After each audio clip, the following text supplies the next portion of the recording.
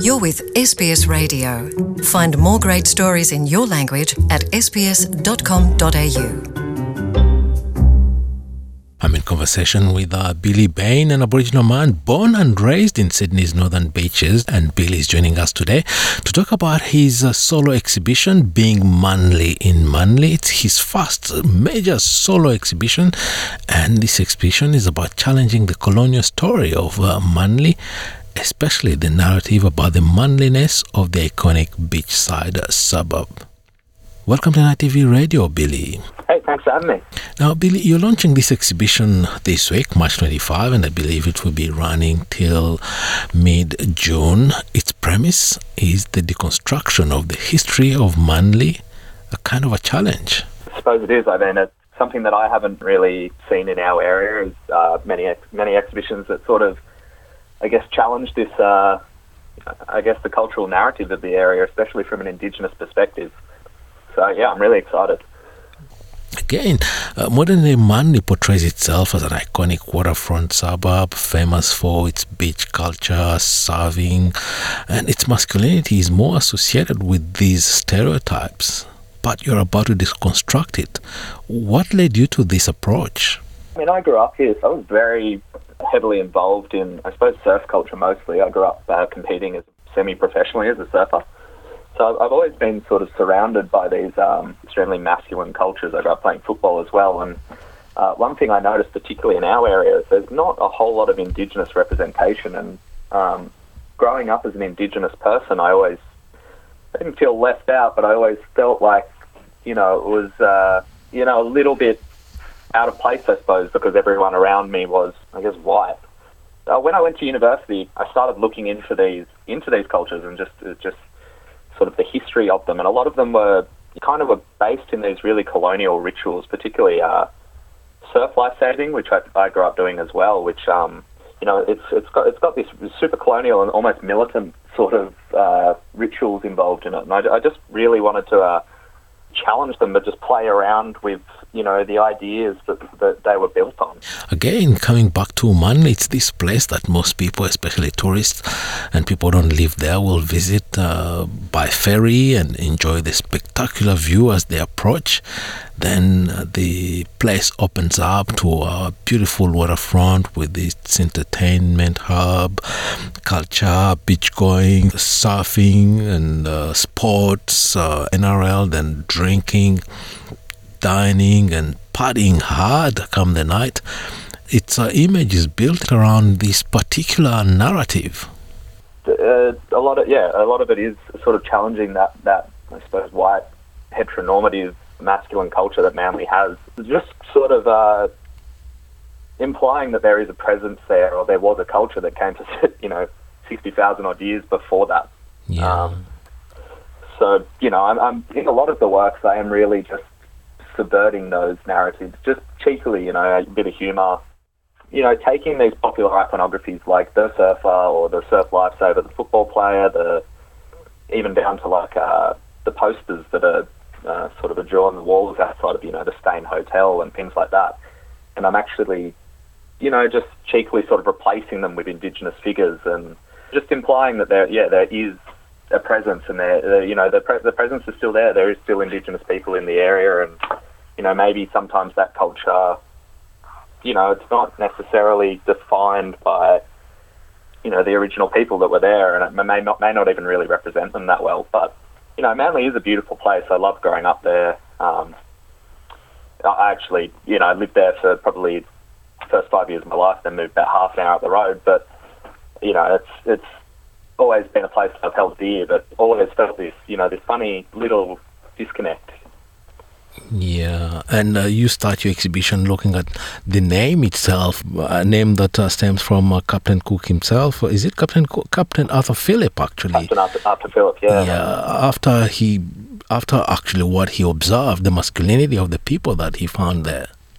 Yeah, so I mean, the name, when you think about it like that, it really speaks for itself. It's being manly. It's like really comes down to this fundamental sort of naming of the area, which was after the first people. Their masculinity, their strength. So I'm just tying everything back to that, playing around with those ideas. Yeah. Are you yourself a descendant of the Yemagal people?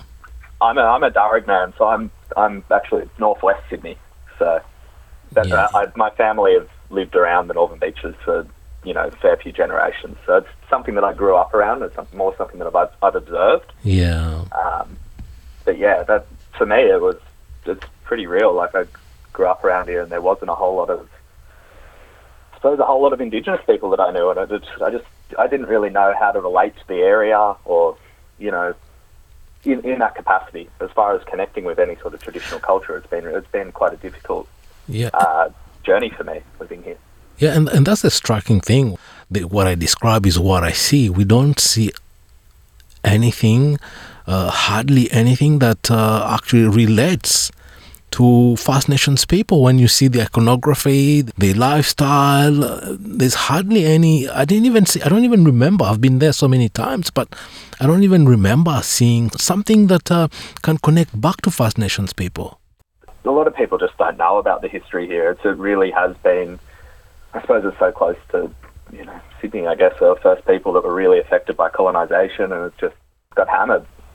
It really is important to be able to tell these stories, or at least, really drum in that there was a very thriving, strong culture here, Yeah.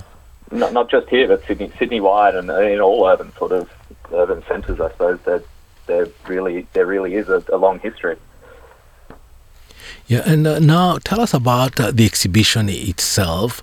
What will it comprise of, and what pieces will you be exhibiting? This is my second solo show, but it's my first solo show with a public gallery.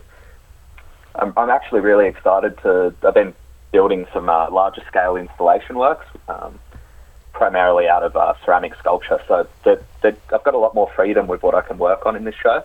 Yeah. They're mostly larger installations. I work with ceramics a lot, or have been the past couple of years, and then I've done a couple of large paintings as well. So yeah. And this is an exhibition that's actually welcomed by the Northern Beaches Mayor, Michael Regan, who says that this is a playful and thought-provoking exhibition exploring one man's identity as an Aboriginal person and Mandi local, while providing an opportunity for us to reflect on our local histories and cultural identities. This is really actually praising the initiative. Yeah, I think it's pretty progressive. Like, I'm really excited. Very happy that Catherine Roberts, one of the curators at Manly Art Galleries, came forward to me, and she gave me a lot of freedom with what I wanted to do. And this is kind of the idea that I had. It really stems on from a lot of my work I was doing at university. I was kind of putting a fair bit of research into this, and it's really exciting to kind of see it realised on a bit of a larger scale. And this exhibition will run until June 19. It's quite a long period, and there will be some other events. It's not just about the artwork that will be on display. There will be also some talks and workshops. Tell us more about what will be happening while your exhibition is going on. I'm going to be doing a talk and a bit of a workshop with some local high school students, which is going to be really exciting. I think it's always important to connect with young people, particularly people in schools, because I don't know. I mean, when I was at school, a lot of these things I didn't learn about. I didn't have, I suppose, the privilege of, learning about First Nations culture. So that's going to be really exciting to connect with some students. I've also got a talk with Ramesh Nifyendran, who's extremely renowned ceramicist. He's one of my good friends, so we're going to be having a bit of a chat, which I'm looking forward to greatly. And then we're also doing chat with the Art Society for Manly Art Gallery. I'm going to be speaking with the curator, Catherine Roberts. So there's a few really exciting public events going on. So if anyone's interested, come check them out. It's really important that actually young school kids come and learn about history, because truth-telling is also one of the issues that we struggle with in this country. Because of these, if you didn't take this initiative, people wouldn't know about the true history of the area.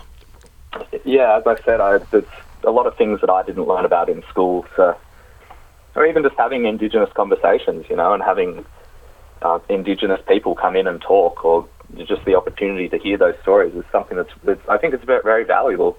Something I wish I had, and yeah, I'm really looking forward to it. I've got a lot to learn from young people as well. Like it's really interesting to hear these students' perspectives about where they grew up and where they live, and I think it's going to be a really exciting chat, and hopefully get a lot of crew there.